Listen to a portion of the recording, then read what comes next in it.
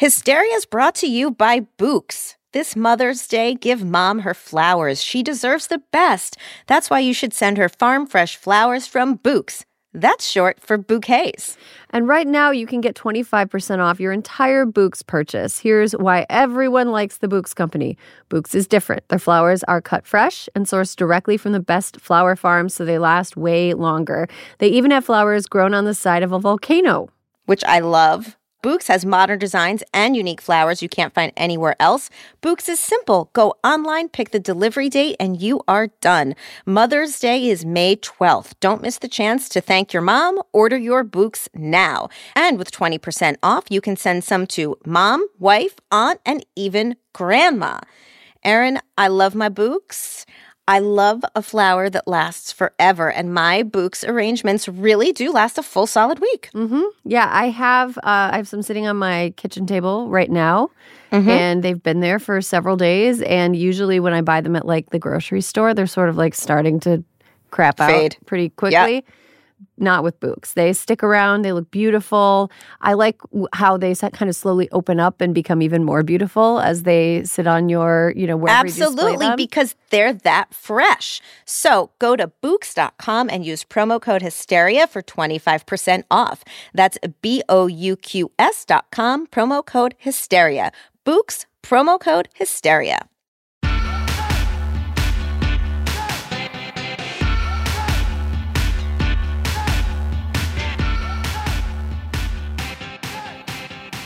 Hello and welcome to Hysteria. I'm Erin Ryan. And I'm Alyssa Mastromonaco. Alyssa, I'm just going to come out and say it. What? The Earth is spinning faster than ever, and it shows. Summer of chaos. Too many things are happening. Do you know what the VIX is? No, what's the VIX? The VIX is like a volatility index used to measure financial markets. It's just, so if things are going really crazy, the VIX will be high, essentially. I feel like the news VIX is just too much. The volatility is too, I am getting whiplash from reading the paper. It is, Erin, the other night, I was in an event for 90 minutes. That's it. 90 minutes. I come out to all caps texts from you that are like, OMG, Alyssa. And I'm like, what did I miss? You can't do anything. I texted you, well. Oh, that's what it was. Which is the thing I text you when something crazy but good happens. I couldn't get, and also if the broadband were better up here, I'd have been able to Google it, but I couldn't. I'm like, what is happening? Explain the wells. What has happened, Erin? I don't know. Too many things. I think it's just the Earth about to spin right off its axis, and yeah, that's got to be it. This week, we're joined by Julissa Arce and Kieran Deal to tackle the following questions. If this is how winning feels, then why are we so tired? Is the crisis America's schools are facing due to a teacher shortage or a shortage of respect for teachers? How do our parents weigh in on decisions we make as adults? And what recent casting decision gets the heaviest thumbs down? All this and more right now. All right, Alyssa. A lot happening. Let's start on a high note. We've changed the world in a way that you rarely get an opportunity to do that. With the Inflation Reduction Act, this Senate Democratic majority has achieved what countless others have come to Washington promising to do, but ultimately failed to deliver. And I am really confident that the Inflation Reduction Act will endure as one of the defining feats of the 21st century. The sound you just heard, Democrats passed the Inflation Reduction Act, which, despite its boring-sounding name, is actually the biggest climate bill ever. And I don't mean that, like, we're not talking about that in, like, a hyperbolic way, like how the host of The Bachelor says it's the most dramatic rose ceremony ever. Because it's like, how could you even quantify that? You know, there's no, like... Please, is someone jumping a fence again? I mean, like, no. Right. Does somebody literally burst into flames in a sort of magical realism type way? No, that it's not the most dramatic rose ceremony ever. This is the biggest climate bill ever. Alyssa, can you kind of tell us a little bit about what's in it? Erin, I love learning as much as I can about this bill because it's fucking good vibes. It's really good vibes. Yes. So this bill can kind of be broken down into climate, medicine, and taxes. $700 billion legislation package, $370 billion climate investment. Aaron, it offers tax credits for clean energy, nuclear power production, electric vehicles, and other technologies that will accelerate our transition to a low carbon economy. Wow. And if Congress enacts this bill, which we expect that it will, greenhouse gas emissions in 2030 will be 40% below 2005 levels. Whoa, that's pretty good. It's pretty good. Yeah, that's not bad. So what about the medicine part? So the medicine part. So the bill extends a pandemic program that reduced health insurance premiums for 13 million low and middle income American families. It's going to offer free vaccines for adults on Medicare and Medicaid. It imposes a $2,000 per year cap on out-of-pocket drug costs under Medicare Part D. The drug price negotiation program, Aaron, I was excited about this one, not going to lie. So this means that manufacturers need to get on board with Medicare's proposed price or pay a 1,900% tax on all sales of the drugs. The one downer in the bill was that the GOP blocked an amendment that would have capped the monthly cost of insulin at $35, which... it's about par for the course for the Republicans. Yeah. And then that leaves us with taxes, which this is the biggest revenue raiser in the bill. The bill is a 15% minimum tax on the book income. Now, I am always a little nervous about these terms, so I looked it up. Book income are the earnings that corporations report to investors. So this is a very good thing. So there's a 15% minimum tax on the book income of large corporations.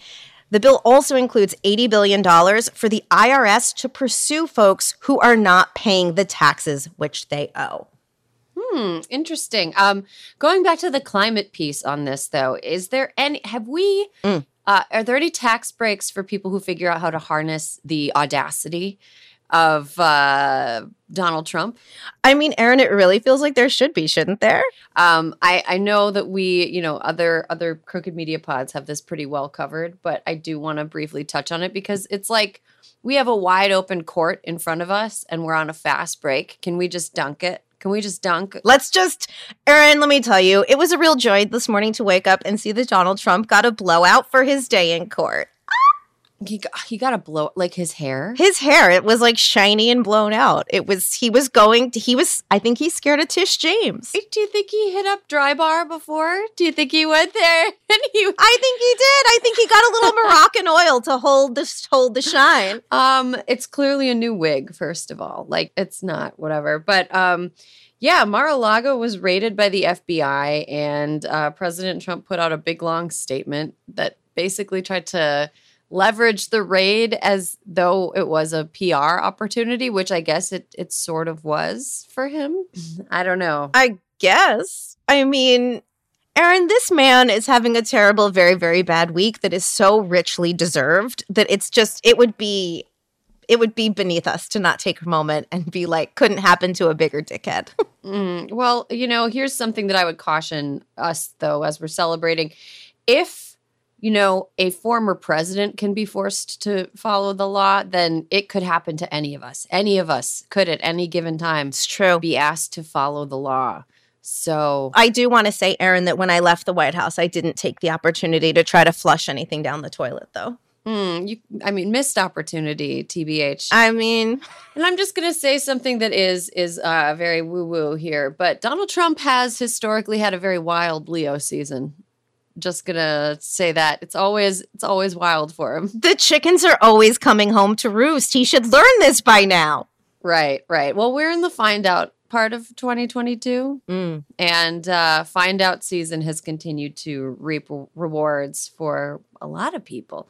So before we get into stuff that's a little bit more state by state and not like the type of thing you'd see lighting up cable news chyrons. I want to give some credit where it's due. I think that, President Biden has had a really good couple of weeks, not just like politically, but in terms of like actually getting stuff done.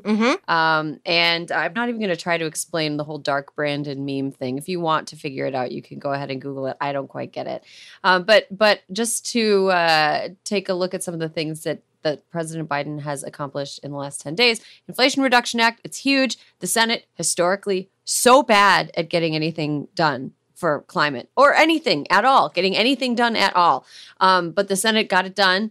They also passed the PACT Act, which was the one that enabled soldiers who had been near burn pits.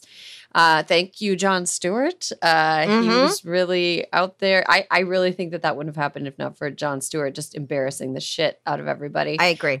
Record job creation, 50-year low unemployment rate.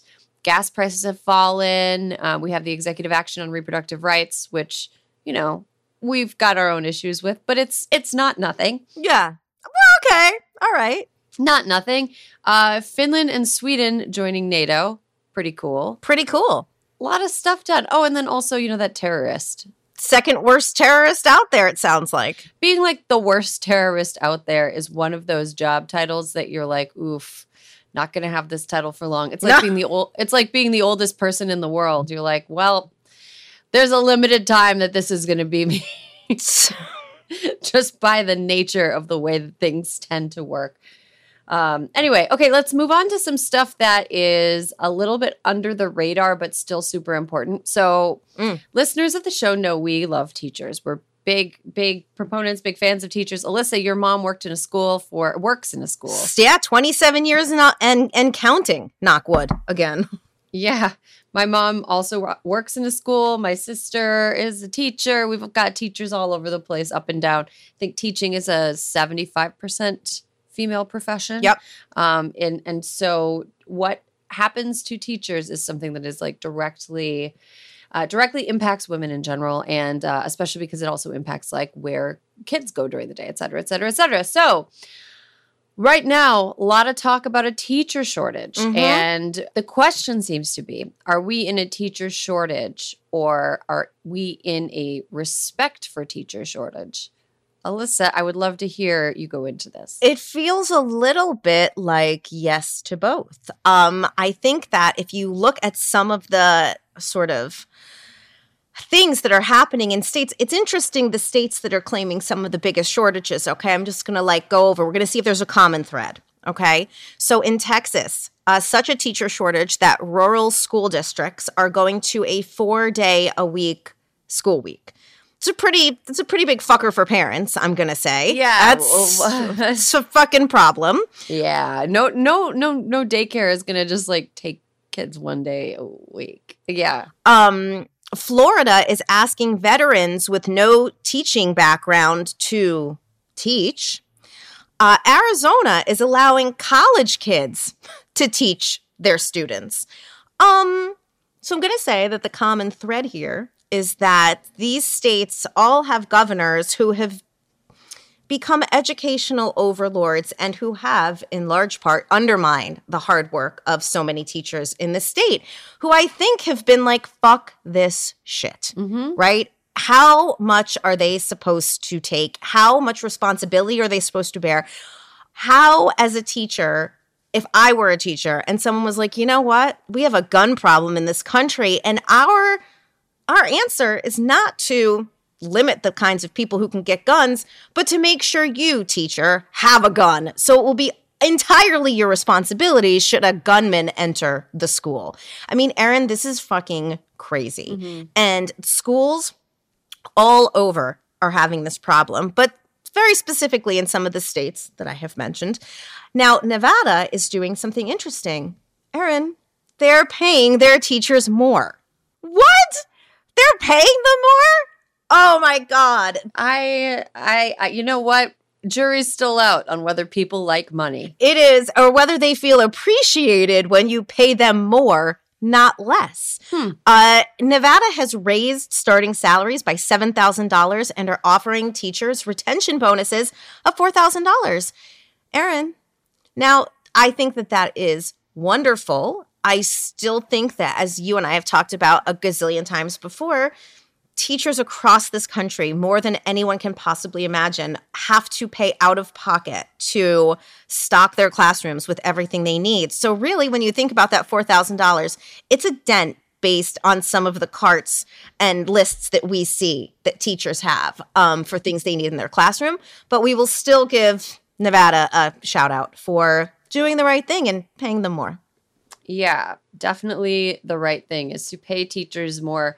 And, we should mention that what is happening right now is not a mistake in states like Texas and Florida, for example, places where teachers are leaving the profession in droves because they're underpaid, demonized, made scapegoats. And despite the fact that in a lot of cases they have to have master's degrees or constantly be going to continuing ed, they're treated as basically babysitters. Babysitters, right. And they're not. And all of this is by design because I think it's really important for our listeners to understand the conservatives in this country want to see a breakdown of public education. They want to see public education cease to exist and be replaced by religious education and education that benefits corporations. Everything would be privatized and for profit or quote unquote not for profit if it's a religion, but like whatever.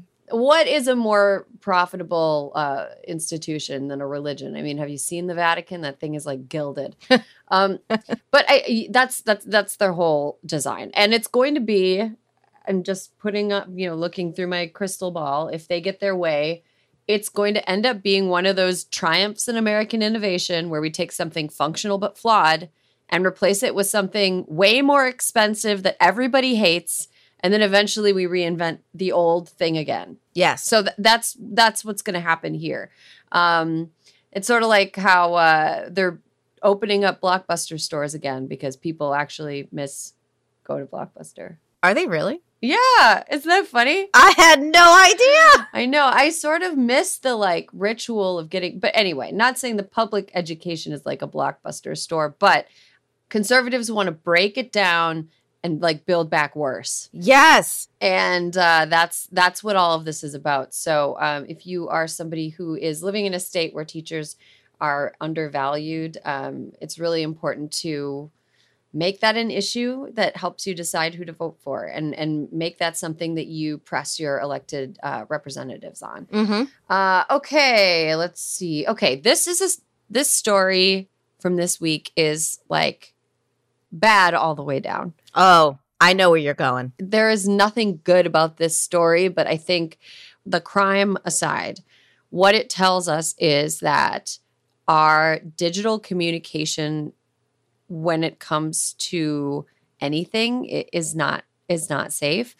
So Facebook gave police in Nebraska access to a teenage girl's Facebook, private Facebook messages. Facebook gave them to the police directly. Yeah. As in response to a court order. And in those messages, they found that this girl and her mother bought medication to induce an abortion online and then disposed of the body of the fetus. And so the crime itself, I don't want to get into it because it's definitely it was definitely a crime. There's clearly a lot of tragic details in this story that led to the crime happening. Right. But I think it's really important for people to know that if Facebook does this for this case, what is to keep Facebook from doing this in any case where anybody attempts to have an abortion against the law in whatever state you're living in? Right. I was going to say that the part of the story, too, I think that's worth highlighting is also sort of the duplicity, shocking, of Facebook, which is that they very willingly complied with this court order. And it's the same company that said they will ban anybody from their platforms that talks about providing abortion drugs, via the mail or anything like that. So they definitely, it's pretty clear what side of this they come down on, it feels like. Well, what's interesting, though, is if you talk to people who actually work for Facebook, I would guess that that's not their individual. I would agree. No, I bet that's absolutely right. I'm very curious with people who are working for Facebook or Meta. Think about this. And if you are a Facebook or Meta employee that's upset about it, or you've noticed that a lot of people are upset, I mean, you can email us. We would welcome an email from you, but you should also talk to like a reporter. Totally. Just there's tons of them. They've all got encrypted emails that will not be turned over to authorities. So yeah, that's just my chaotic little food for thought. Choose chaos. That is the vibe this year is chaos. Indiana. So I'm going to tell you a little story about Indiana. I went to college in Indiana. One of my dearest friends from college is from Indiana as well. And her parents are sort of like right of center type voters, like Catholic churchgoers or whatever. And after the Dobbs decision came down in June, she basically told me that her mom just totally didn't believe that elected representatives in Indiana would actually enact a ban. Really? They're not going to do that. They're not going to do that. They're not going to do that. And they did. They did. So Indiana has banned abortion without exception for rape and incest. It's one of the strictest laws in the nation. And it's something that I think is a little case study of what's going to happen in a bunch of states over the next several months. And that is people who are maybe right of center voters who have voted for Republicans in the past, or who are maybe not that politically active, maybe came out and voted for Barack Obama once. And then they were like, call it a day. Who believe that their state will not do this. Mm-hmm. If you have a Republican-controlled state legislature and a Republican governor, your state will do this. This is what your state is going to do. And denying it and telling yourself that wouldn't happen and that they would have to have a heart, and that having, Indiana's site of the 10-year-old girl from Ohio who had to have an abortion after she was the victim of sexual abuse. Indiana still, despite that example of how these laws can be extremely cruel right in the center of their state, still decided to do this. And an interesting thing that I thought about some of these stories about Indiana is that one, Eli Lilly, Big Pharma, came out and was like, what are you doing here? Based in Indiana, and will reconsider their expansion plans now, since Indiana is not a safe place to bring people. And notoriously conservative Chamber of Commerce in Indiana was like, this is not good for us. So I do think that, it may take a while. I do think people are starting to be like, just like you said, like they think, no, it's not going to happen here. And now it's happening, and they're seeing the repercussions that it's going to have throughout the state, not just on people who are being denied reproductive health care. Right, exactly. It's going to have an effect on the state's economy. But I was just thinking about this, in the context of like choosing a university, right? So this law goes into effect on September 15th. If I were, if you could have baby Aaron was 18 years old and about to go off to the University of Notre Dame. And I found that this had just happened. In the state where I was about to go to college, I would strongly consider transferring after my freshman year. If I were a high school senior taking a look at what college to go to, absolutely, I would not consider going to college in a state with such awful abortion restrictions. It just seems like this is going to really cause both a money drain and a brain drain in these states. And a lot of these states, to be honest, cannot afford to drain any more brain, if you know what I'm saying. I'm picking up what you're putting down. Yeah. There is brain. Brain exists. It should not be drained, but it will be drained. This is a preview of what's going to happen over the next few months. And if you're living in a state where you have a gerrymandered all the fuck legislature and there's a gubernatorial election, Pennsylvania, you need to be really cognizant of the fact that the only person standing in between you and a total Indiana-style abortion ban is your governor. It's your governor. It's your governor. Okay, so we're kind of ending on a low note, but we do have two toasts for this week. Aaron, R.I.P. Olivia Newton-John. A fucking great one. So I know everyone was like super into Grease. Physical. One of my favorite songs. I remember putting leg warmers on and doing the video dance. We didn't have MTV, but my neighbors did. She's beloved. She was beloved. And, she had a long fight with cancer. 73, too young. Too young. That's too young. Sad. Hopefully she knew how much the world loved her before she passed. Yeah. And I'm just going to say Grease was a formative movie for me in my childhood. It was a sleepover movie. I think we watched it the summer before 5th grade or something, at this big right before school started.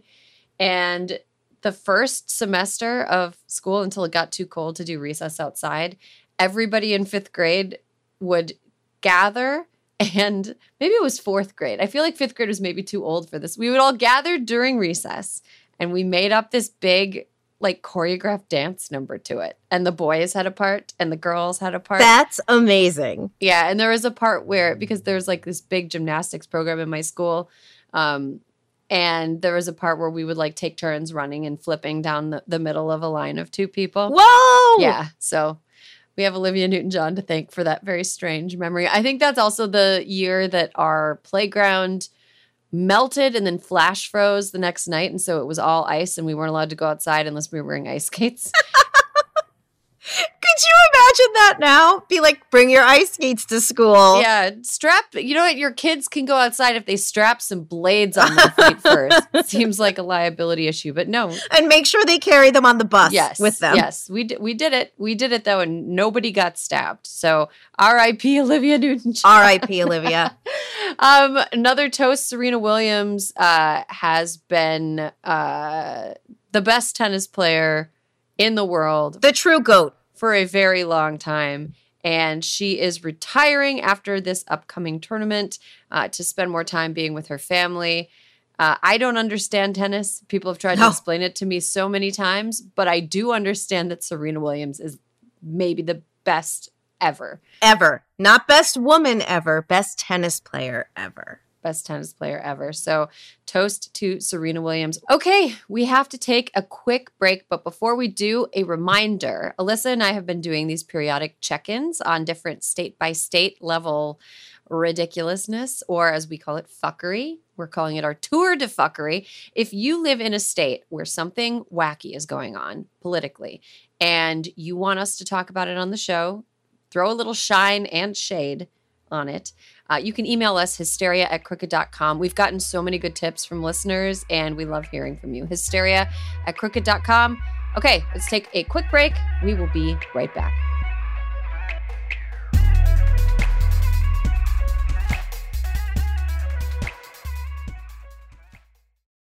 This episode is brought to you by IQ Bar. Power up your life with superior brain and body nutrition products from IQ Bar. Their plant protein bars are the perfect low-carb breakfast. Their IQ Mix zero-sugar hydration drinks replenish electrolytes. And their IQ Joe mushroom coffees will keep you focused all day long. Start each day right with IQ Bar's brain and body boosting bars, hydration mixes, and mushroom coffees. Their ultimate sampler pack includes all 3. IQ Bar empowers doers with superior brain and body nutrition. All their products are entirely free from gluten, dairy, soy, GMOs, and artificial sweeteners. And today, Hysteria listeners get an exclusive offer of 20% off plus free shipping. Just text Hysteria to 64,000. One thing I love about IQ Bar is, first of all, right now it's really dry where I am. Oh, okay. It is hard for me to stay hydrated. I'll just be going through my day and I'll be like, why am I so parched? I'm parched. I'm in a bad mood. I feel like I'm going to pass out. And it's, you got to drink some water. You got to stay hydrated. I really like their IQ Mix Zero Sugar hydration drinks because it allows me to rehydrate myself at a time when I feel like the atmosphere is trying to take all my moisture away. Well, and sometimes you need more than just water. Sometimes you need more than just water. I also love IQ Bars because I love a portable breakfast. I love a grab-and-go breakfast, no dishes.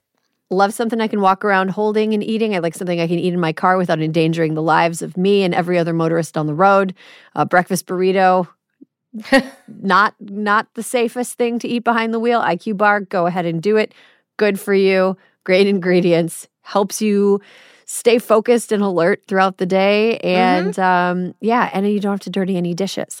Refuel smarter with IQ Bar's Ultimate Sampler Pack. That's 7 IQ Bars, 4 IQ Mix sticks, and 4 IQ Joe sticks. And now our special podcast listeners get 20% off all IQ Bar products plus get free shipping. To get your 20% off, just text Hysteria to 64,000.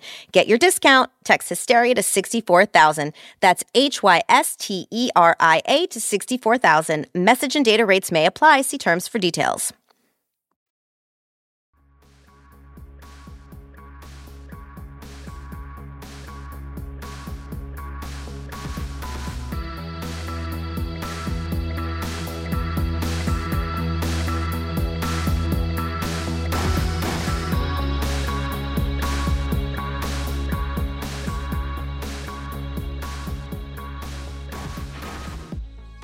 And welcome back. You are listening to Hysteria, the podcast where all the women can dunk. See, it ties into our news segment. It's really good. Yeah, where all the women can dunk. Alyssa, when's the last time that your mother or father took a look at what you were wearing and said, "You leaving the house in that?" Or, "Is that what you're wearing?" I mean, Erin, I'm not going to say it was forever ago. like within the last year? Like recently? I mean, my mom's got a little diplomatic once I reached almost 50, and she's like, that's new. Oh, okay. When you were growing up, did you have parents who kind of weighed in on your choices around your like aesthetics or the way that you presented yourself? Or did they kind of just let you do what you wanted? For the most part, they let me do what I wanted to, but like to give my mom the credit she is owed on this, my mother went to fashion school and I dressed like Eddie Vedder in high school. So, I mean, when she was like, "Oh, that Gap flannel seems big." I mean, you know, she was a buyer for Bloomingdale's. So I would say that just the mere fact that she only said that was a real testament. Oh, great. Well, I'm really excited to talk about like parental input into the way that we present ourselves today with the rest of this panel. I'm going to bring them in right now. You can catch her live at the Punchline Philly on September 1st through the 3rd. She's our favorite bus face. It's Kieran Deal. Hi, Erin. Hi, Alyssa. How are you guys doing? It's been a minute.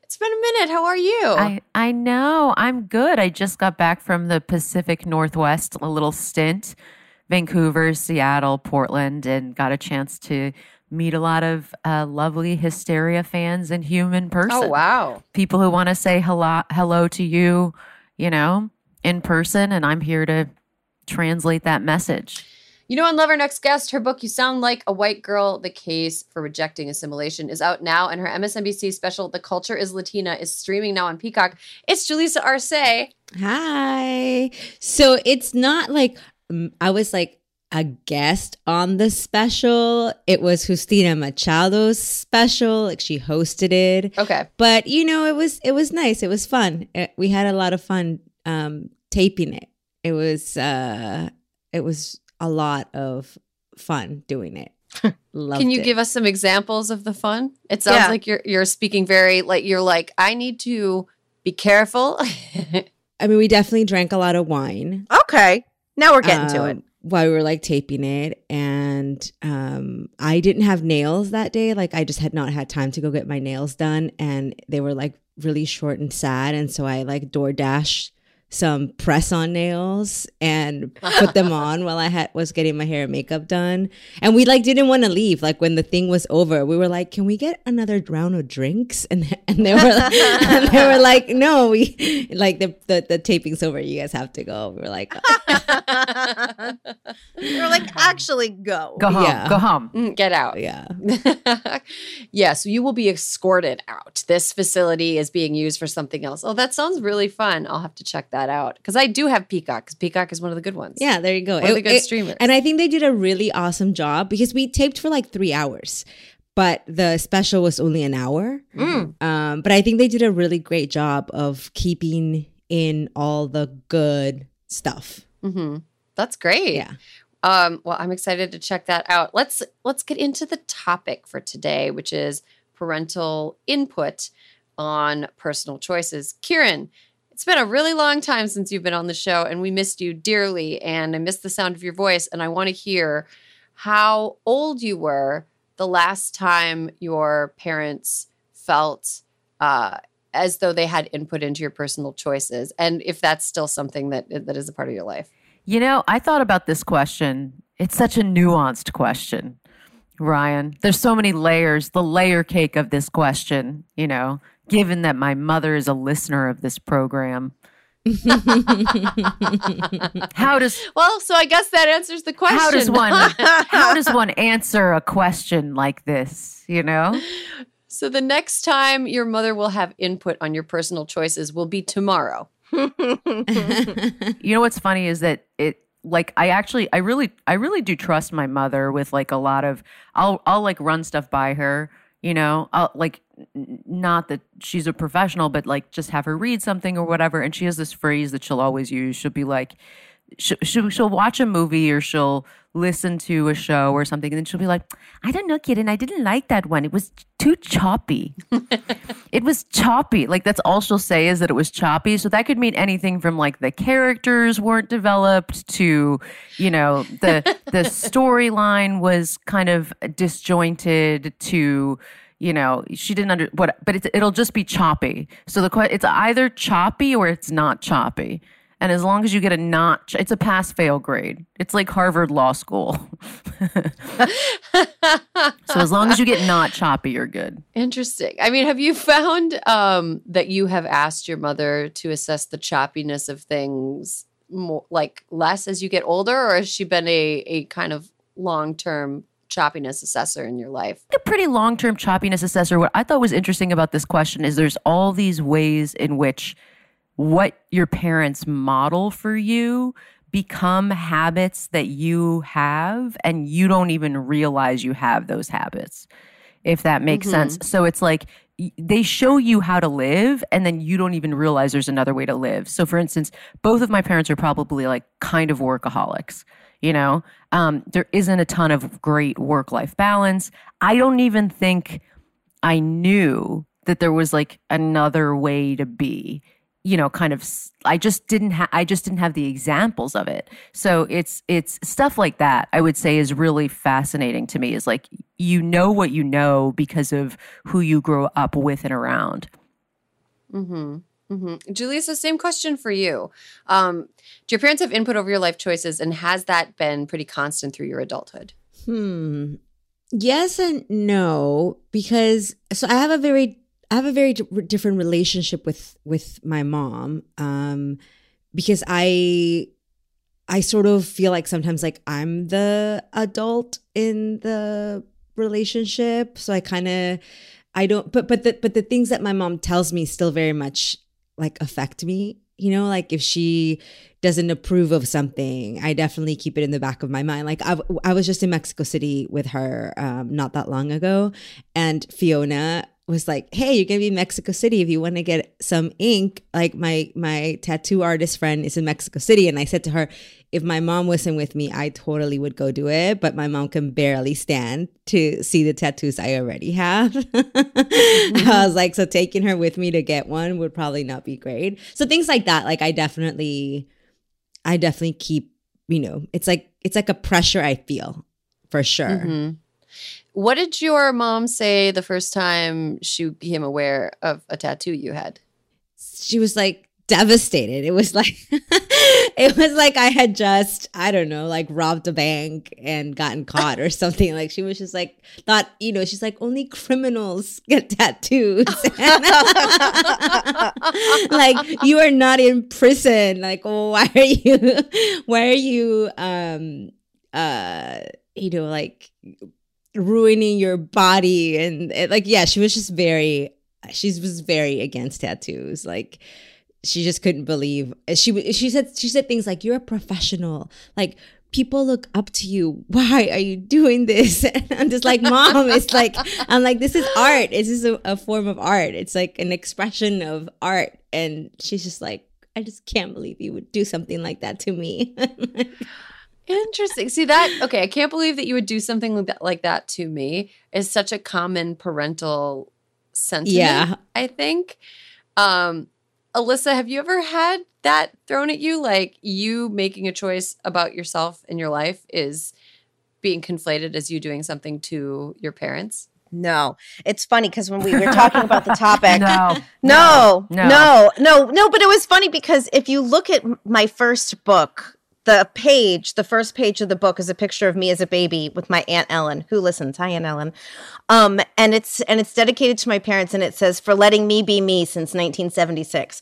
And it's true. They just kind of like, the only thing they couldn't tolerate was stupidity. You know, if you did something just so fucking stupid, which I did. My mom would categorize getting a tattoo. I could see how that might fall into it potentially. But no, they were always just kind of like, they were kind of free to be people and didn't have like traditional paths in life, sort of, you know. And so I think as long as I could like, I was productive in any way, they were like, all right, she's doing okay. Like, I think that's true for my mom too. It's like there was like I think in her family, it was a very rigid, like, you need to do this. The girls weren't allowed to leave the house. The girls weren't allowed to like go out and like kick it once they were in England, you know, and they came from India. So there was like a lot of rules. Be like this, do it like this, fit into this square peg, even if you're, you know, a triangle. And so her reaction to that was like, I'm going to fix it on my kid. You know, I'll fix it with I'll like, you can do whatever you want. But she said to me one time, like, I think I brought home a grade that wasn't good. I was in kindergarten or whatever. And she goes, Kieran, as long as you like do your best, that's all that matters. And I remember it stressing me the fuck out because I was like, do you know how good my best? I was like, do you know how good my best? Well, shit, that's got to be pretty good, you know? Yeah, that's so funny. I used to get a lot from my parents about like gender interactions. Like for whatever reason, they were very hung up on, I wasn't allowed to go to parties where there was going to be boys. Like we're in first grade. Like, what are we going to do? Smash our faces together like Barbies at worst, you know, like, but it was really strict. I wasn't really allowed to go to boy girl parties. And then when I got to be, you know, I went to a Catholic university and all the dorms were segregated boy girl. And after I was in college, when I moved to Chicago, they were really weird about me having like a boy roommate. They really got mad when I almost had a roommate who was a boy, and they were like, we weren't romantically involved. We were just friends.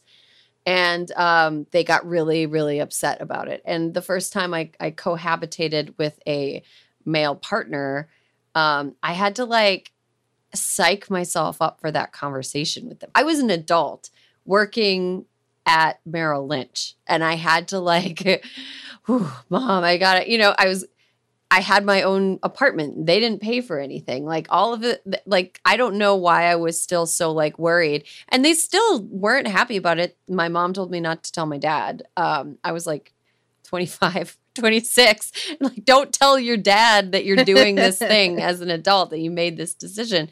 And then eventually I just sort of like realized that I could just do what I wanted and they couldn't really do anything to me. You know, like there was a slow adult realization that's like, yeah, I'm not going to like, you know, roll into their house for holidays and insist on like having my boyfriend sleep in my bedroom or whatever, because that wasn't allowed either. But also like when I'm living my own life and doing what I want, they can't really do anything to me, you know, and that felt kind of liberating, you know, but there was like some rocky times where I was like, oh God, I got to pretend that I don't live with my boyfriend now. And it was really strange. Julissa, what did your mom disapprove of when you were growing up? Like, was there anything that you remember specifically that she was like fixated on? Oh my God. I feel like my mom thinks I was like this really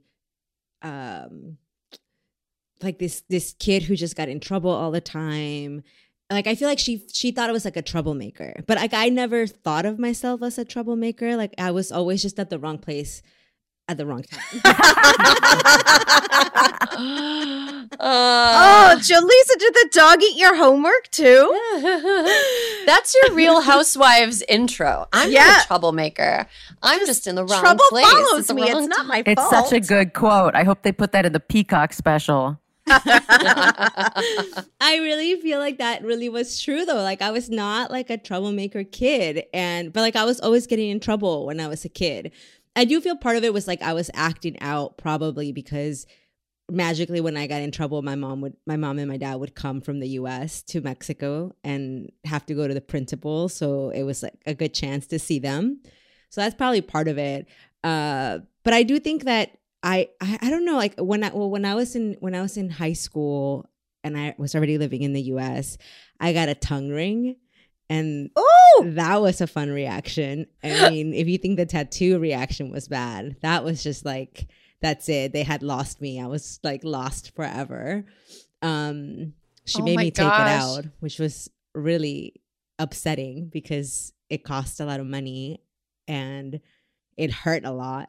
Yeah. And then before like even 2 weeks, I had to like take it out because I was trying to hide it from her. You know, I was like trying to hide the tongue ring, which is a really hard thing to hide, especially when you first get it because your tongue is swollen. You can't like really talk normal. So I think it was just like stuff like that. Like she just didn't understand, like, why are you doing all these things? You know, that was like always her thing. It was like, what have I done? Like, why are you doing all these things? And I'm like, this is not that bad. Like, I'm not out there doing bad things. It's just a little tongue ring. I can't believe that. The part of my brain that remembered that tongue rings existed I know. had been wiped. And I was just like, oh yeah, people used to do that all the time.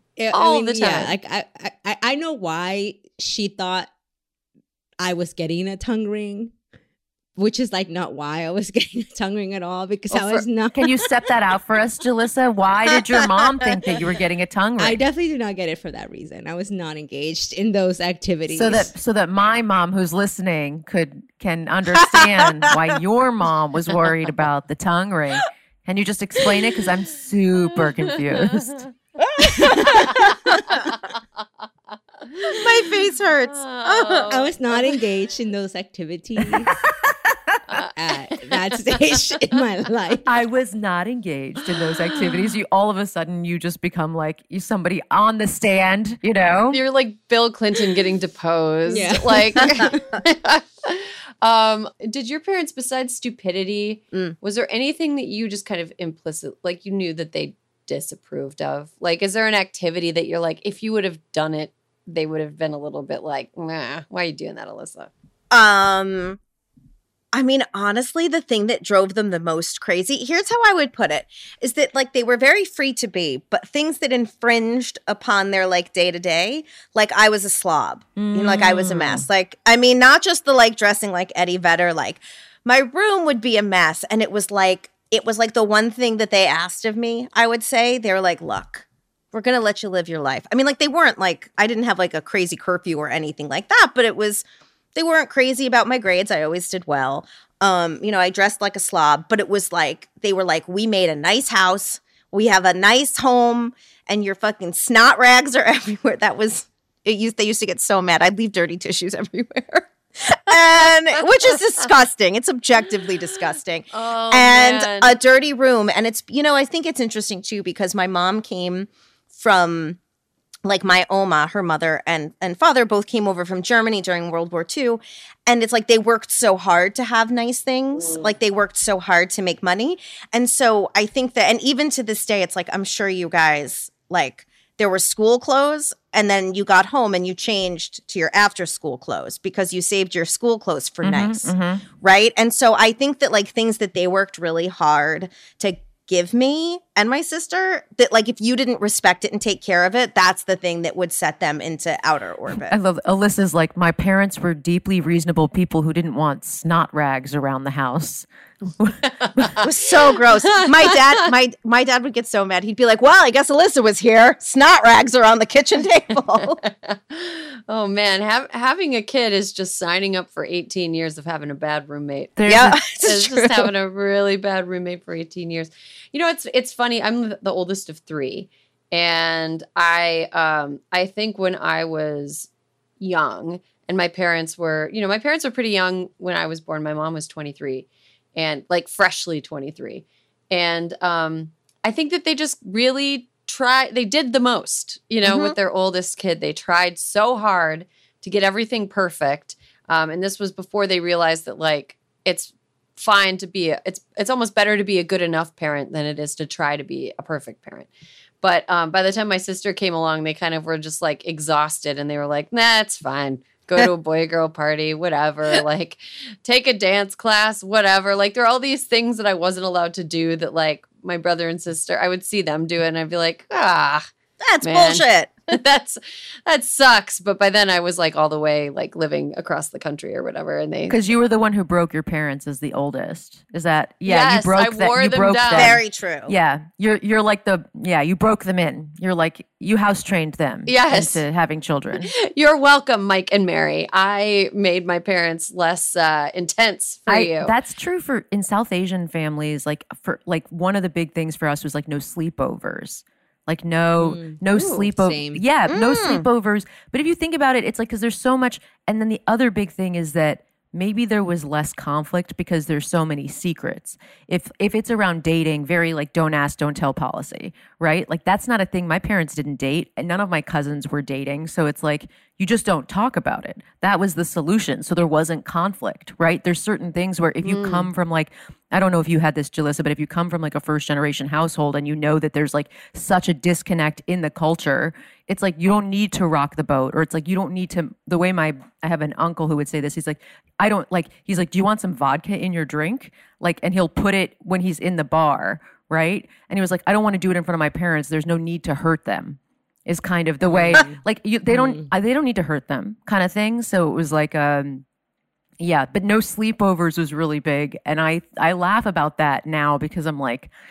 For them, it's like, if you think about it, you're like, what is my small child going to do at another person's house at night where like, for 12 hours that you can't do during the day like with an adult I don't know? It's like prime molesty time. For it's just innocent. It's just innocent, like s'mores and pillow fights. Get the fuck out of my life. This is America. Shit happens here. They have Jeffrey Dahmer here. Yeah, it was always like, why do you need to go spend the night at somebody else's house? Like, you're not homeless. You have a house. You don't need to go anywhere. Like, that was a huge thing. The safety, and then just the safety, right? I think the other piece of it is like the safety. They don't like, I don't know these people. Like, what's going to happen to you? Are you going to get diddled at this other house? Buy some. Well, the one of the biggest bullshits is like how different boys and girls are treated. Oh, yeah, that's immigrant true. families. Like, it's so annoying. Like, my little brother can do no wrong. He was allowed to do all sorts of things I was not ever allowed to do. It's like, it's just a bunch of BS. Like, that's one of the things that angers me so Very much. true in South Asian families too. This was recent. I went to a wedding like 3 years ago, and at the wedding, my mom was like, Gideon, if you could just like not drink at the wedding, if you could just not drink, like that would be really good because everyone already thinks that you're all. And I was like, what do they think, Mom? What do they think you were doing at Harvard? Yeah, exactly. No, but it's like, but what? Like, because I'm in LA doing what are you? This comedian talks about pussies and curses. Like, who is this? Who is, you know what I mean? Who is this girl? What does she do? But it was like, if you. So they thought that drinking was like the external symptom of all your pussy talk? It was just, I know. But it was literally like at this wedding, she's like, if you could please not drink at the wedding. And I remember it's not that big of a deal to ask somebody to not drink for 2 or 3 hours, but there was something about the principle of it, and then I had to ask, there was literally, because I remember it made my blood boil. It was like there was an 18-year-old cousin of mine who was asking me for career advice. And then he had to go and get me a drink from the bar because like I couldn't be seen going to the bar. He was like, do you want anything? And I was like, you're an idiot. Like you're asking me for stuff. Why are you getting me my drink? I'm a grown up. And I'm like stomping my foot like a little child. Anyway, yeah, a lot of cultural double standards that fill me with a brimstone of rage, I would say. Yeah, I mean, my mom, like, I think she listens. I don't know if she's going to listen this week because school is about to be back in session. She's a school administrator, kind of busy time of year. But she is not a fan of weed. She super hates weed, hates it so much. What did weed do to her?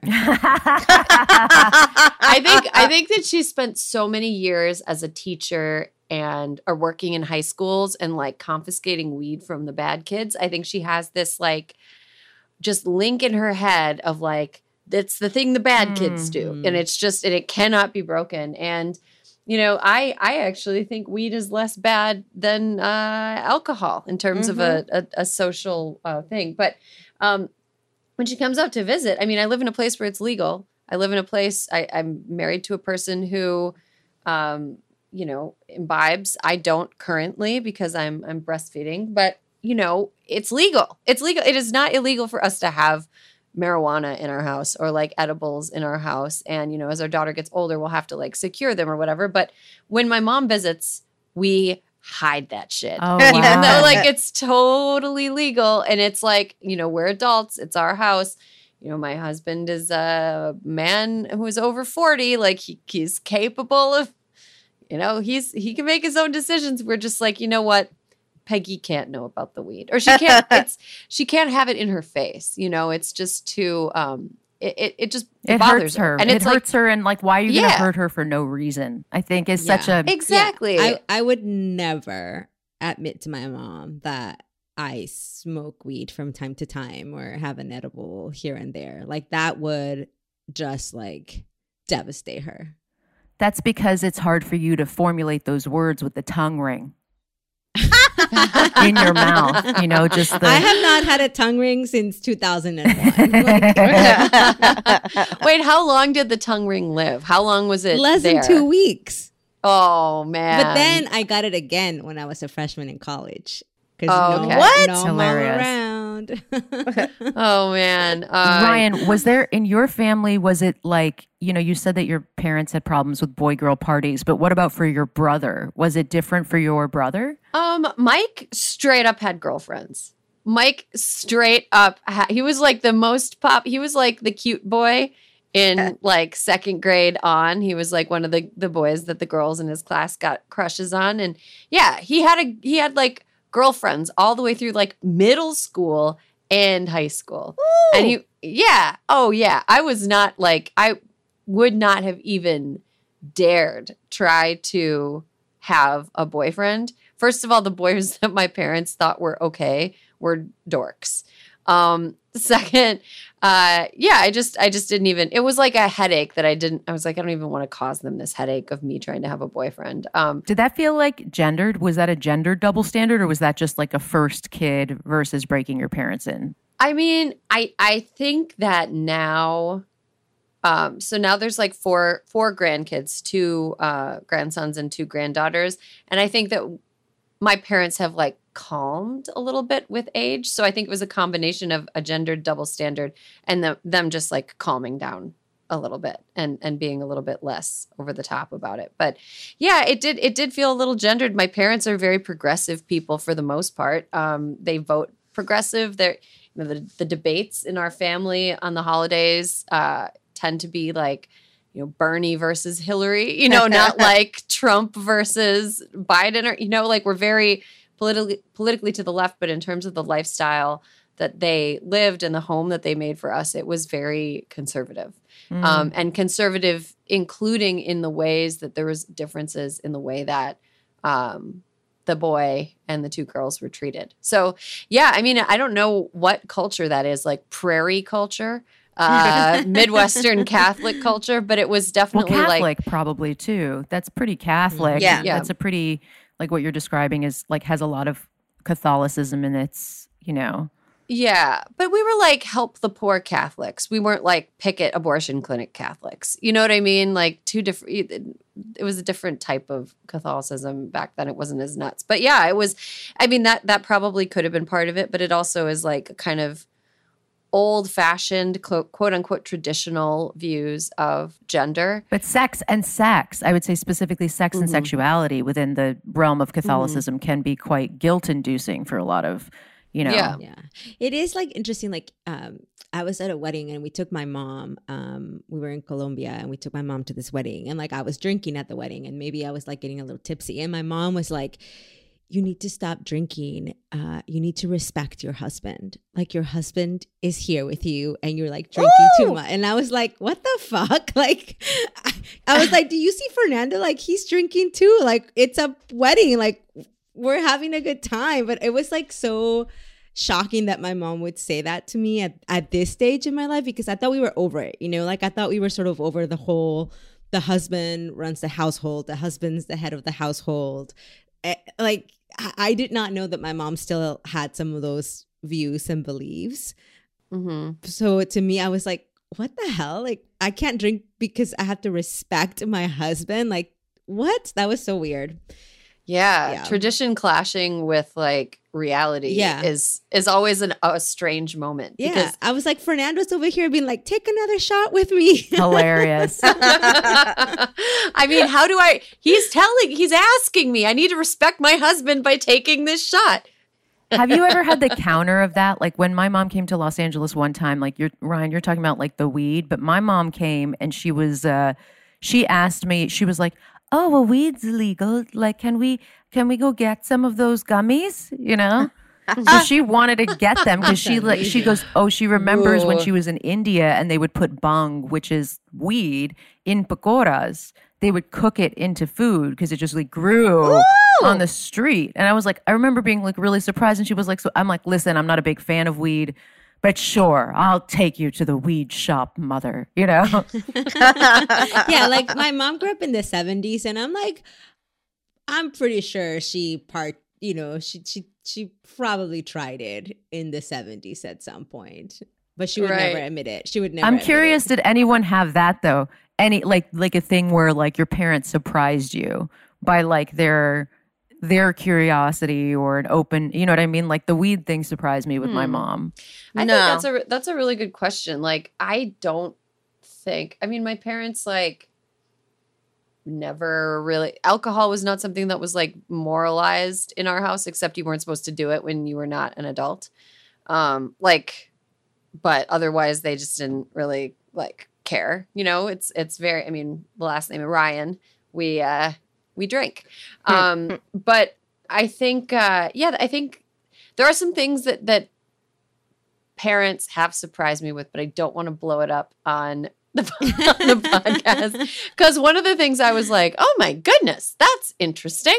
But yeah, I'll just leave it at I'll just leave it at that. Wow. No, definitely not. Wow. Not key parties. I mean, our parents were all, I think, of that age where they would have been in the key party demo, but no key party type scenarios. Thruples.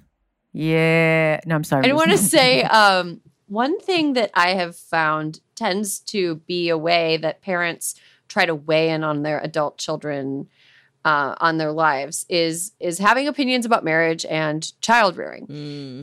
Alyssa, did you ever feel pressure or like questions around whether or not you were going to get married or have kids? Did that ever come from your parents? No, it really didn't. They were like I was doing shit, so I think they were just glad I was a productive person. And again, like they're just very, very liberal And so it was like, you live your best life. You do whatever's good for you, you know? I mean, at one point, my mom was like, how many cats are you going to get? That's kind of the most that she's. Oh, no. Like, I showed her a picture. This was a while ago. I showed her a picture of a cat. She goes, oh, are you getting another one? Like, she loves them. But, you know, I think that's the one sort of little bit of like, oh, here we go. Here we go.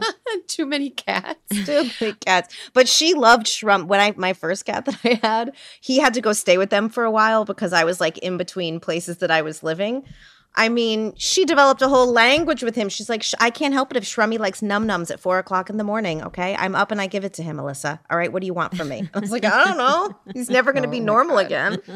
One of the funniest anecdotes ever involving my mother trying to interfere with my adult life was I was in college. I was like 20. One of my best friends was a guy, and I was friends with his friends. I wasn't one of those girls who was like, I only have guy friends. I wasn't like that, but I did have a group. Okay, good, because it was about to be a thing. No, but I did have a group of guy friends who were all like really nice and cool and stuff. And we were driving back to college, and a long car ride was a prime time for my mother to give opinions on what decisions I should be making. And she was asking me why I wasn't trying to date any of the boys in that group of friends. And I was like, well, because they're my friends, Mom. I'm not interested in dating them. I'm actually not really interested in having a boyfriend right now. And she just got so mad at me. And she goes, the world is not Seinfeld and you are not Elaine. That's awesome. Love it. Love. And Love yes. Mama Ryan. It was so funny. I was one of those things where I was like, she really she crafted that line. Like she came up with it and she's like, She thought about it. She this would tested be it. a good thing for me to say.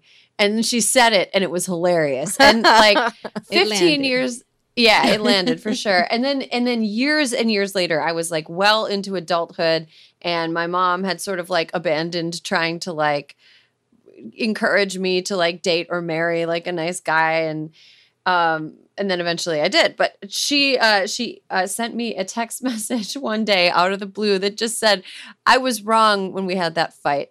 You are kind of like Elaine."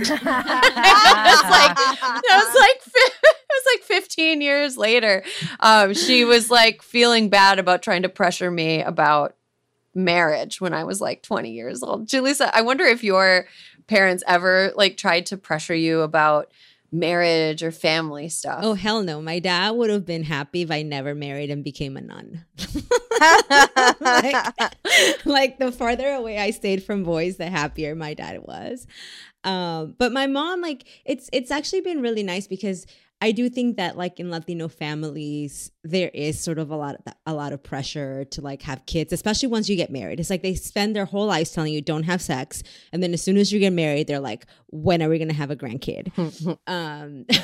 But my mom hasn't been like that at all. Like she's been very, like she doesn't really ever ask about it. And Fernando's parents are sort of similar. Like I've never felt any kind of pressure from my mother-in-law to like have kids. At some point I did think like they sort of just resigned themselves to like maybe we're never gonna have kids because she started buying my cats toys and treats. Yes. And stuff. She was like, I went to the store and I saw these treats and I just thought, Nico and Pancho would really like them. And I thought that was really sweet. But no, not really. I think like when I was single, I had like a couple of really hard breakups, and it was actually really nice that my mom was always like there for me. And I remember this one time specifically, I was like bawling my eyes out, just like crying so much. And my mom was like, it's okay. Like, God is like shaping and molding the man that's going to be for you. And I was like, well, where is he? Like, why is it taking so long to make him? Like, and then now she's like, see, I told you, you were gonna like Fernando was your guy, and it's kind of sweet. But no, I'm really glad that I don't have that pressure because, I think that's just like a very personal thing. Like, you don't need anybody else to tell you like whether or not you should have kids. Like, only you and only you know, and like you and your partner know, if your partner is sort of like a part of it. So yeah, I'm definitely in that respect. I'm very fortunate that I never have had that kind of pressure from my mom. Mm-hmm. Karen, how about you? I know that you've talked about like there being cultural expectations around like gender relations. Have you felt any pressure from family members or questions about your life from them? Like when it comes to marriage and children? Yeah. Oh my God. It'll be like, it's like even if I talk to my grandmother to this day, I'll be like, how are you? She's like, my health is bad. My butt is weird. Like my butt is too small for my body. When are you getting married? Like, wait, your grandma says my butt is too small for my butt. Is her butt she was too like, small? When I was over there one time, she was like, can you take a picture of my butt? And then she's like, because I want to see what my butt looks like in relation to my body. Is this like too small? But like my grandma, got married when she was like 14. It's like she has maybe a second grade, third grade education. So it's like there's just a huge, you kind of have to put it in a context, right? It's like her experience is really defined by like her opportunity and all of that stuff. So yeah, I mean, I would say that quite a bit of pressure from my grandparents or like, meet somebody. And the thing that's been interesting for me to kind of parse apart, and I think also for my cousins, is like when there's a lot of pressure from any, like, let's say external family or society or culture to like have a partner, get married, or to have children. Like when you're really young, it's like the reaction is, no, I don't want that. Blah, blah, blah. Like, that's not what I want, just like that. That's the voice I would use too. No, nah, nah, nah. But what's interesting is as an adult is to parse like what of that is just the reaction, which part of that do I actually want? You know what I mean? It's like, because sometimes if like you're reactionary and you're saying, I don't want those things, is that true? Or is it that, you're just saying like, no, because you're pushing against the expectation, right? Because we are in a culture where it's so like, and Alyssa, I don't know if you have thoughts on this, but like I can even feel as like my friends, like some of my close friends have had children. It's like those friendships are, they're just like, especially in the first like 3 years of the child's life, it's basically like I had a friend once who, a close friend in Los Angeles. And I remember being like, hey, let me know whenever you can kick it. Like whenever it's like we can just kick it together at any time, like just call me or just like let me know. This bitch did not call me for 3 years. 3 years. And when she called me, she was like, hey. And I was like, who is this? Like, you're like, where have you been? You are not in my phone anymore, girl. Like, yeah. So like that, I think there's a thing with like even just, that's not even from your parents, but just in like living in this society. It's like, does that make you feel stuck or left behind, or like how do you fit in given the society that we're in and the way that adulthood becomes structured over time? Right. I think that's such a great point. Like what is us separating ourselves from, our parents, and by taking stances that are necessary for us to form identities separate from them. But what is at our core? What do we want? I think that's a great question. And when we're running out of time, but I think that's when it came to marriage and children, that's something that I only was able to honestly assess when I had enough space. Sure. What do I really want? And the space that I needed was the space that I got from living independently, and the space that I got from like being physically far away from my family, and like the time that I needed to grow into what felt like my own person. And then once I was my own person, I could ask myself, do I want to get married? Do I want to have children? And the answer to both of those questions was yes. But I needed that like time and space. It'd be great if you said that the answer was no, and you're like, but here we are. Somebody help me. Help. Well, this was a great conversation. Julissa, I sort of wish that you still had the tongue ring, because that would be a really funny reveal. I still have the scar from it. It never went away. Oh, For the really? photo, just like totally go kiss in the photo with your tongue out, like. I am wearing a Nirvana shirt today, so I kind of feel like it would really go well. Like, you know, We're fully 90s Yeah, right fully now. 90s. We are 90s burnouts. We've got Eddie Vedder, Master Monaco up here, and we're going to take a quick break. Everybody, stick around. We're going to do a sanity petty when we come back.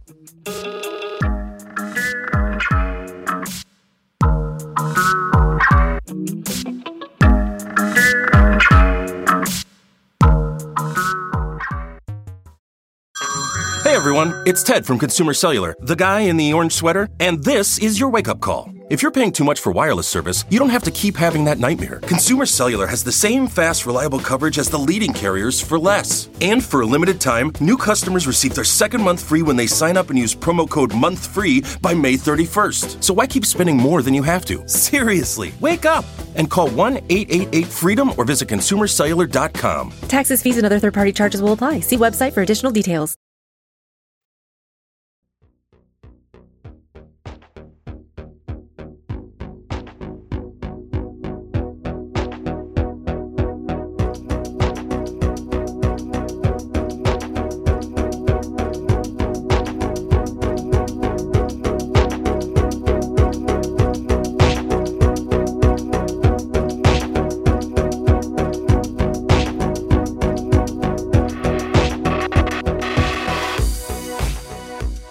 And welcome back. We've almost reached the end of this episode, but before we do, we've got housekeeping, I Feel Petty, and Sanity Corner. Let's get to housekeeping first.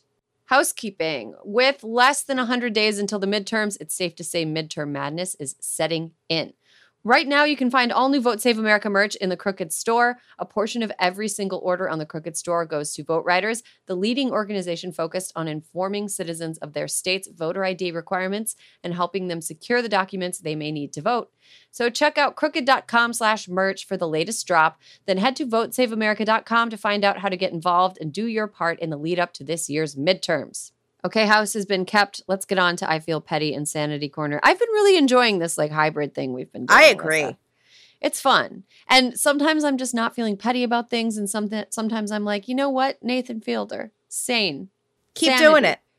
No, this week's episode made me feel insane though. Like it's Insane. Yeah, it's such a good show, but I felt like I didn't know what was going on at the end of this week's episode. If everybody's watching, want to tweet at me and talk about it, let's talk about it. Okay. Kieran, do you want to go first? What are you feeling petty about, or what's your Sanity Corner this week? Okay, this is a petty, and I really love it. It's about Pete Davidson. It's about Pete Davidson, and I know he just broke up with Kim Kardashian, and you would think Kieran doesn't normally have opinions about these kinds of things, and you would be correct. I don't normally care, but one thing I absolutely love is that every male comedian that I know hates Pete Davidson, and they hate them in this way that's like, it's like a long ranty monologue about how unfair it is, that he's not that good looking, that he's not that funny, why has he gotten all these opportunities, why does he get to date all these hot women, he's so fake. Do you know what I mean? It sounds like a bitchy woman complaining about a very hot woman. And I love it. I'm there for it every time. It's so specific. Every single one of them has similar complaints, but they say it in their own like shitty way. And I'm like, please go on, please. Go on. This is how I energize. You're giving me life. Oh yeah. Oh, you don't like it? Ariana and Kim made you upset? Tell me more. Please tell me more. You know, they're like, how could they get all this stuff? Do you know what I mean? Like, it's great. I've heard there's a double-digit reason why he gets all these hot women. It's just what I've heard. Interesting. What does that mean? Julissa, what does that mean? Is that like a tongue ring thing? Yeah. Tangentially related to the tongue ring thing. That's interesting. You know what? I wish I would have never said about the tongue ring now. Yeah, but you know what? The best, I would say the best way to, in this day and age, to convince people that you actually do have that is to talk about how you don't have it. Because if you know, like it's a reverse psychology that only makes me believe the rumors even more. The fact that he's like, it's not true. It's like, wow. Well, if a guy is talking about not having a big penis, he must have a big penis. The way you even said that was so coy. Like just your face as you said it, Ryan, was like, it's not true. Yeah, I'm not a good liar. And neither is Pete Davidson. Okay, so that sounds great. I want to really zoom in on the next man who doesn't like Pete Davidson and try to just soak that in. Highly recommend. It will just like, if you're feeling low energy or tired, it's kind of like a jolt of caffeine. It's like a shot of espresso into your veins. It's really nourishing. Yeah. It's energizing. It puts a pep in your step. Highly recommend. Do you think he's sort of their Anne Hathaway? Oh, interesting. It felt like for a while the hate for Anne Hathaway was partly based on people didn't like how like perfect she seemed. Sure. You know, like and how like goody two shoes she had all these opportunities and there I think that people found her irritating for whatever I never did, but I always found it funny to listen to someone try to explain why they didn't like Anne Hathaway because it always devolved into and there's just something. It's funny when the men go, and I mean, he's not even hot. He's not even that good looking, you know? Men have no idea. Straight men have very little idea of what straight women like. And it's jazz. Really, I mean, they're funny. just they're boop, boop, boop. They're just guessing. They're improvising at best. At best. Oh man. Oh, that's great. Alyssa, what are you petty or sanity corner this week? Mine's a little bit of both. Oh, nice. So since it got hotter than hell up here and no rain, people have started acting crazy. Like people are driving crazy on the road. Even the other day I was down getting my mail and my neighbor stopped to talk to me and I was like, I'm so sorry. It's too hot to talk to you. I can't talk to you. But everyone's been driving so crazy and we have all these bunnies in my yard. And I was feeling really sad because people were going so fast down my road, which is a dirt road, by the way. And I was finding dead bunnies. And you guys, of course, I take time to bury them properly. I put little wildflowers on top of them and I thank them for having a good life. And I was like, you know what? Fuck it. I'm just going to try. And I bought a road sign that says drive slowly, bunny crossing. And you guys, people have been driving slowly. I can see it because you can tell because of the drought by the cloud, the size of the cloud of dust, how fast they're going. And guys, since I put the sign up, I know I'm going to jinx myself right now, but since I put the sign up, there haven't been any dead bunnies. I know. But it's like, it's really like the road rage up here has been so intense. And it's like people just beeping at each other for no reason. And all these people have put the Punisher thing on the back of their car. I'm like, what's the Punisher? And then I Googled it. I was like, this is not good. And so anyway, I was glad to see that people of all stripes have started driving slowly because I asked nicely on behalf of the bunnies. Oh, that's really nice. And, you know, I know not to look too far ahead, but Alyssa, when you are a ghost in the future, do you think that you will be joined by bunnies as though they are minions? As You know what? The bunnies? I hope in my afterlife, it's just a fucking Disney wonderland of woodland creatures. Just like me and all the tiny baby animals just haunting people or praising them for putting Etsy, please drive slowly. Yes. She's Snow White in a flannel. That's exactly it. It's like if Eddie Vedder and Snow White were the same person. Snow White and the Seven Plagues? Like whatever. the afterlife type thing? Oh my gosh. Oh, okay. Here's, I'm feeling petty. This is extremely petty, but in the Hysteria Slack this week, we were talking about doctors and we were talking about nurses leaving the profession, leaving the ER to work in medical spas administering Botox. And the picture that they chose with the article is a picture of a woman's lips with a needle up to it. Folks, that is not Botox.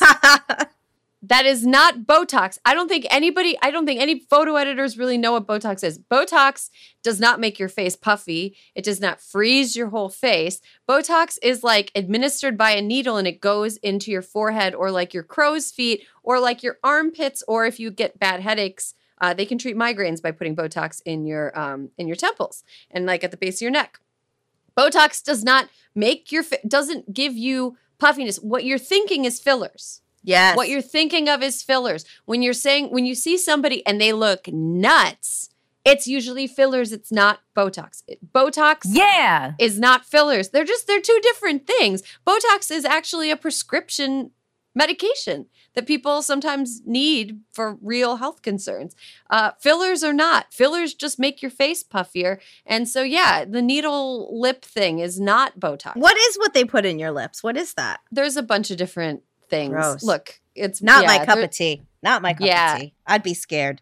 Yeah, there's a bunch of different things that people put in lips, but it is not Botox. Botox is like botulism toxin. Right. That paralyzes the muscles superficially. You do not want to paralyze the muscles in your lips. That would be hard. I feel like you drool. It would be like after you get a dental procedure done. It's just like... it's Novocaine. Spittle coming out of the corners because your lips are paralyzed. I mean, more power to the nurses who are leaving the madness and bad patient behaviors of ER life. If they are totally burned out, I do not blame them for choosing to leave and go to a place that is high profit and relatively low stress. But I urge you, photo editors, learn where Botox goes and doesn't go, because it is pettily annoying to me to see it gotten wrong so many times. All right, Julissa, what are you feeling petty about, or what are you saying about this week? Okay, I'm going to try to keep this as short as I possibly can. Oh, boy. Here we go. This is beyond petty. This is a crisis. This is a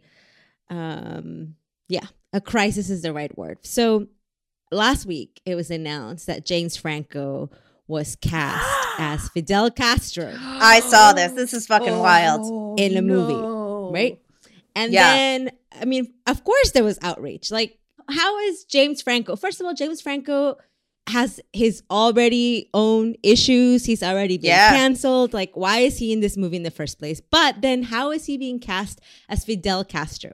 Then the people involved in making this movie put out a statement about how they went through an extensive search and how they tried to match his Fidel Castro's Galician ancestry.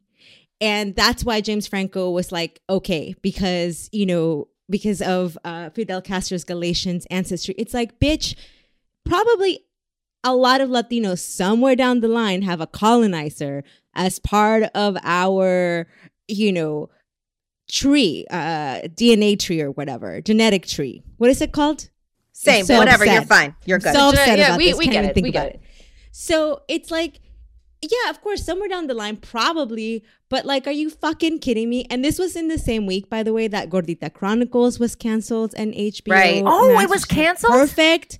Yes. Oh, that fuck. was a perfect fucking show. And then at the same, like a few days later, HBO Max also announced that they were not going to release Batgirl with Leslie Grace, who's like the like Afro-Latina, beautiful, incredible actor, and they're basically choosing to write off $90 million instead of like releasing this fucking movie that a lot of us were really excited about, to see an Afro-Latina playing Batgirl in that kind of big role.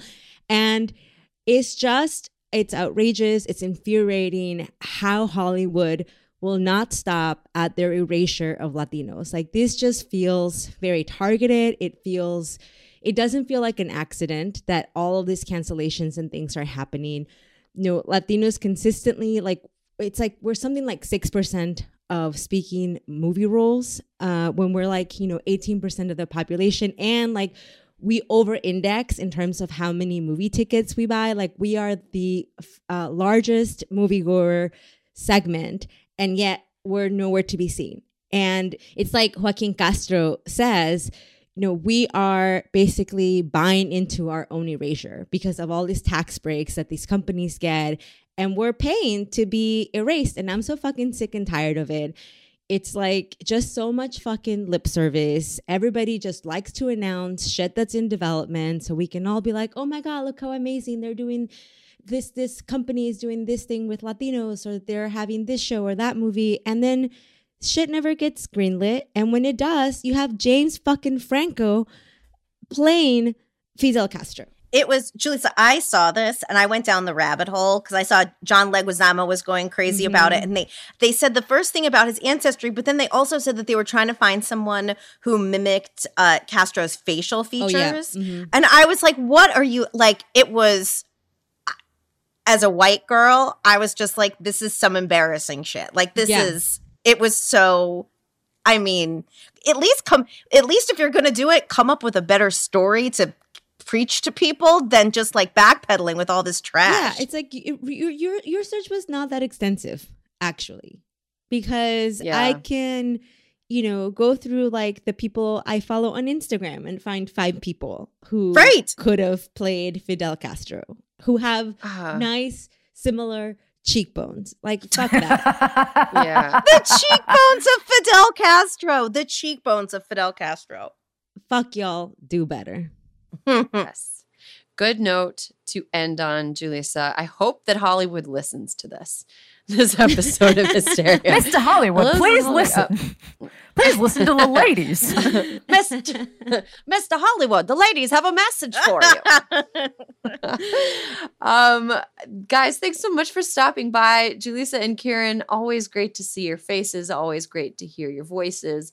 Alyssa, thank you as always for being my ride or die. Listeners, thank you for being the greatest. I've had a couple people come up to me in recent weeks who have like recognized my voice and they've said hi, and they're always just like so lovely and cool. So if you see any of us out in the wild and we don't look like we're in a hurry, we always like say hi. Say hi. We like seeing you. We like talking to you. And there'll be more Hysteria for you next week.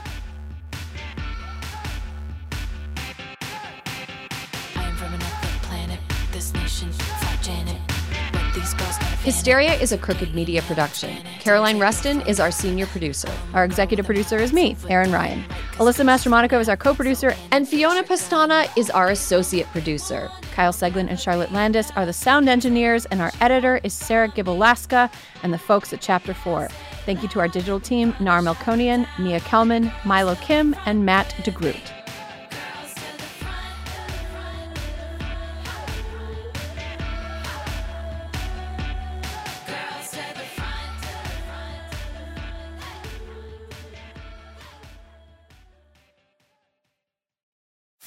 You can host the best backyard barbecue when you find a professional on Angie to make your backyard the best around. Connect with skilled professionals to get all your home projects done well. Inside to outside, repairs to renovations. Get started on the Angie app or visit Angie.com today.